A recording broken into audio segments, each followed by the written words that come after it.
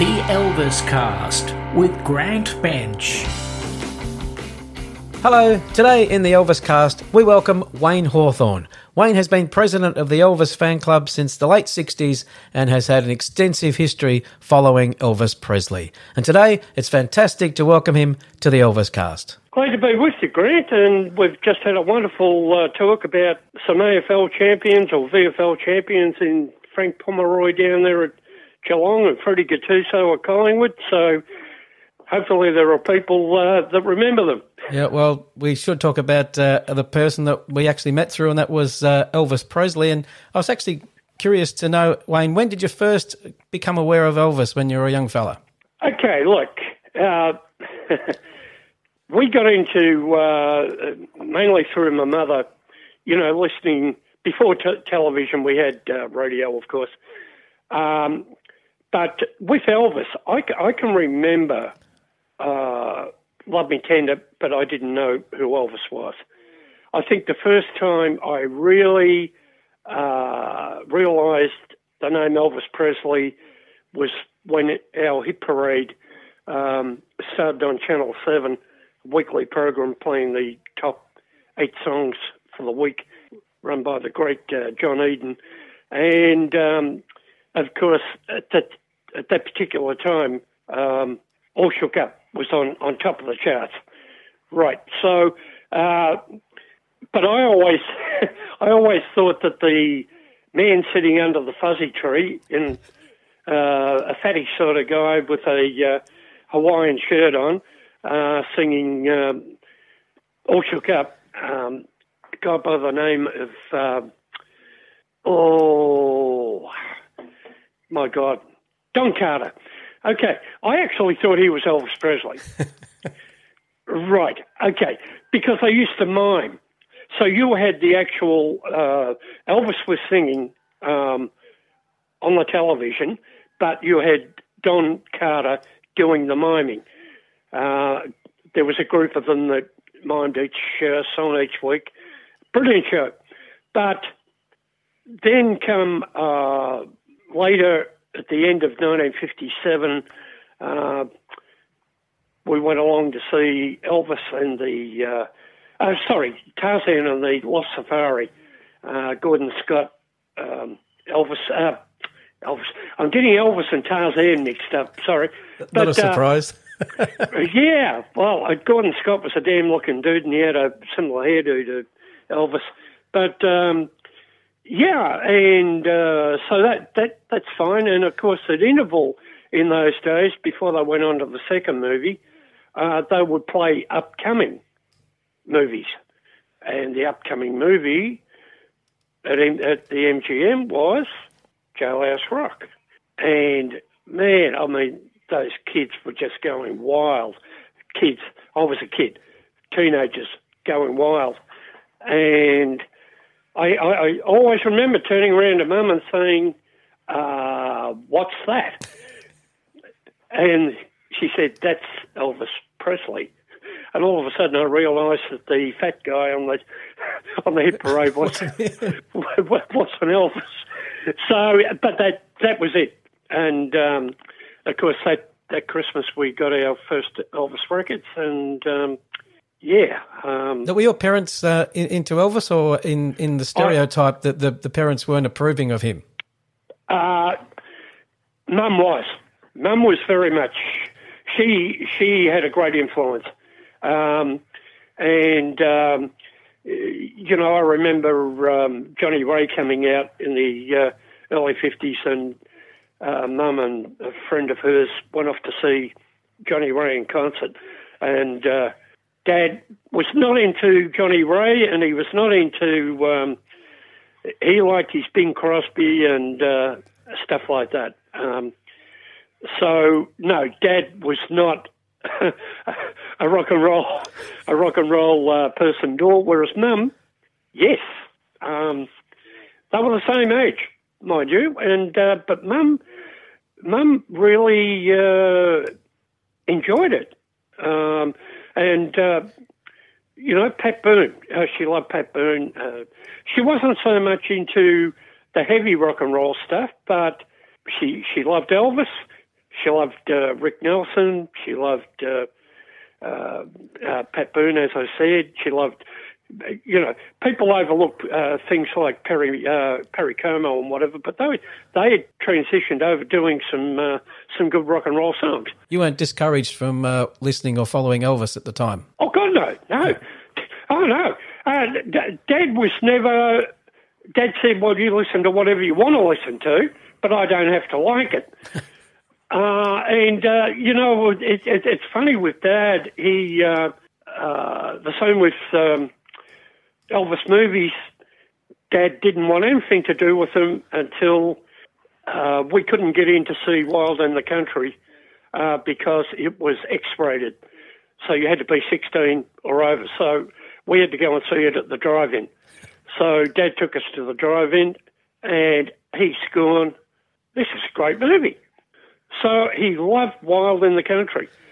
But after that, it was into boxing movies, so Kid Galahad and Wild in the Country became his two great loves. Well, they're terrific movies. But Wayne, can you take us back to those days in the 50s, heading to an Elvis movie? What was it like in the theatre when you were watching Jailhouse Rock, Loving You type movies there? How was the audience? Was it like you were at a rock concert? Well, basically it was, because you had to get to, and this went right through until Tickle Me. After Tickle Me, there was a problem. That was the last great. We had to get there early and line up around the block. It was quite amazing that you either got there early or started thinking about, well, we'll go somewhere for lunch and then come back for the afternoon show. But yeah, the crowds were up the street and around the corner. So people forget that. And, not people who were there. Betty Giles once told me that she went to see, I forget the movie, but she had to join the queue in Werribee, and the show was in Geelong.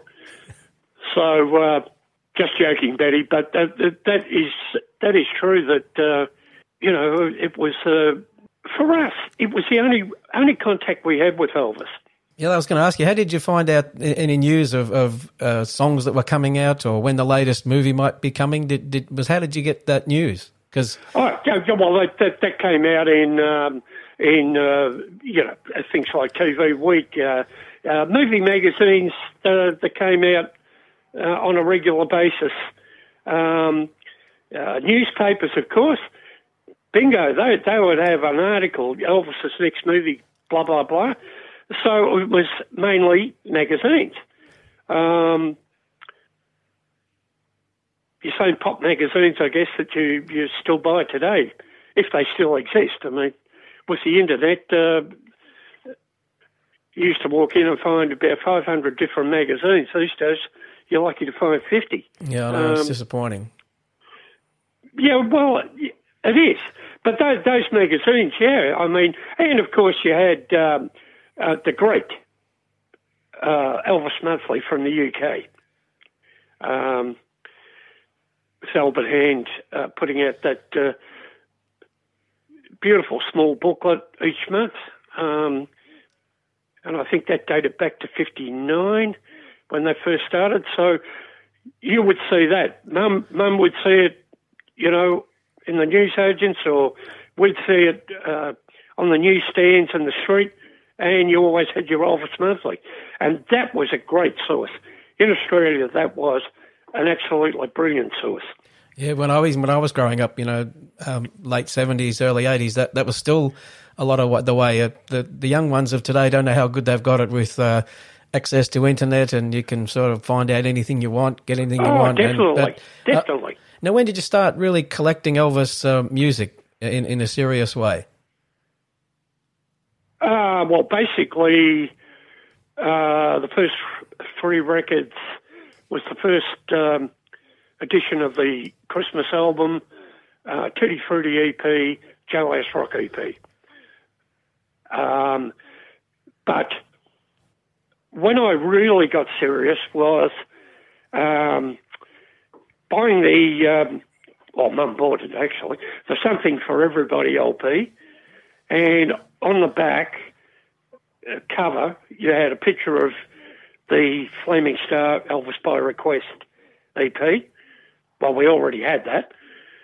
But while in the country, here's this beautiful picture cover. And I've gone, hey, hold on. So Mum goes along to one record store, my brother goes along to another, whatever, and no, they didn't release it here with picture cover. So that is when I first got into it. I wrote to RCA, and they turned around and came back and said, no, it wasn't released here with the picture cover, so why in the hell did they put it on the back of the Australian Something for Everybody LP cover? Anyway, they gave me an address in New York. So I wrote to RCA in New York. Do I get a letter from them? No, I get a letter from Chet Atkins from RCA in Nashville. And believe it or not, Chet Atkins and I became basically pen pals for nearly a decade. So he turned around and he said, okay, sorry to hear that it wasn't released in Australia with a picture cover, and he gave me an address in Gallatin, Tennessee, Randy's record store, which was run by or owned by Randy Wood of Dot Records legend. Okay, so go off to them, write a letter off to them, bingo. Yep, okay, not a problem. So all of a sudden, started buying American records. If Australia didn't issue a single with picture cover, I went back to them. Did you collect both of them, the US and Australian versions? I only collected Australian ones if they had a picture sleeve. Right. But if both Australia and America had a picture sleeve, I got both. Yeah, strange. I know in the UK they didn't get picture covers until probably the early 70s. And I know when I first started looking for records, I was looking for, I turned down a few because there was no picture cover, not knowing that there actually wasn't a picture cover here. That's right. But those Australian singles without picture covers really, they're very hard to sell if you get any, because I know at the time, other kids would say, where in the hell did you get this from? The worst thing was bringing in American singles. You had to go to Batman's record store and buy the little thing that you fitted in with the American large circle. Oh, yeah. On the single. Yeah. Right, so you needed one of those little spools to clip in, and then you could put on your record player. And then all of a sudden they decide, you can buy one of these things, so that instead of buying one for each record, you could put this thing on top of the Spire, and you could put your American singles on and play them without having to, fit in a doodah. Well, good fun days. I would have loved seeing a package from Nashville with the latest Elvis album. That would have been seriously exciting. And what about the days when Elvis was in the army? Did that get a lot of airtime out here in Australia? And what do you remember of that time? Oh, God, yeah. Mainly in magazines. But once again, getting back to John Eden's Hit Parade TV show, which was a massive hit every Friday night, it was great. But you had the latest Elvis record, like whether it be When My Ring Around Your Neck, as one that I remember in particular, with John Darcy doing the miming, and he's dressed as a Roman centurion. What the hell has that got to do with Wear My Ring Around Your Neck? But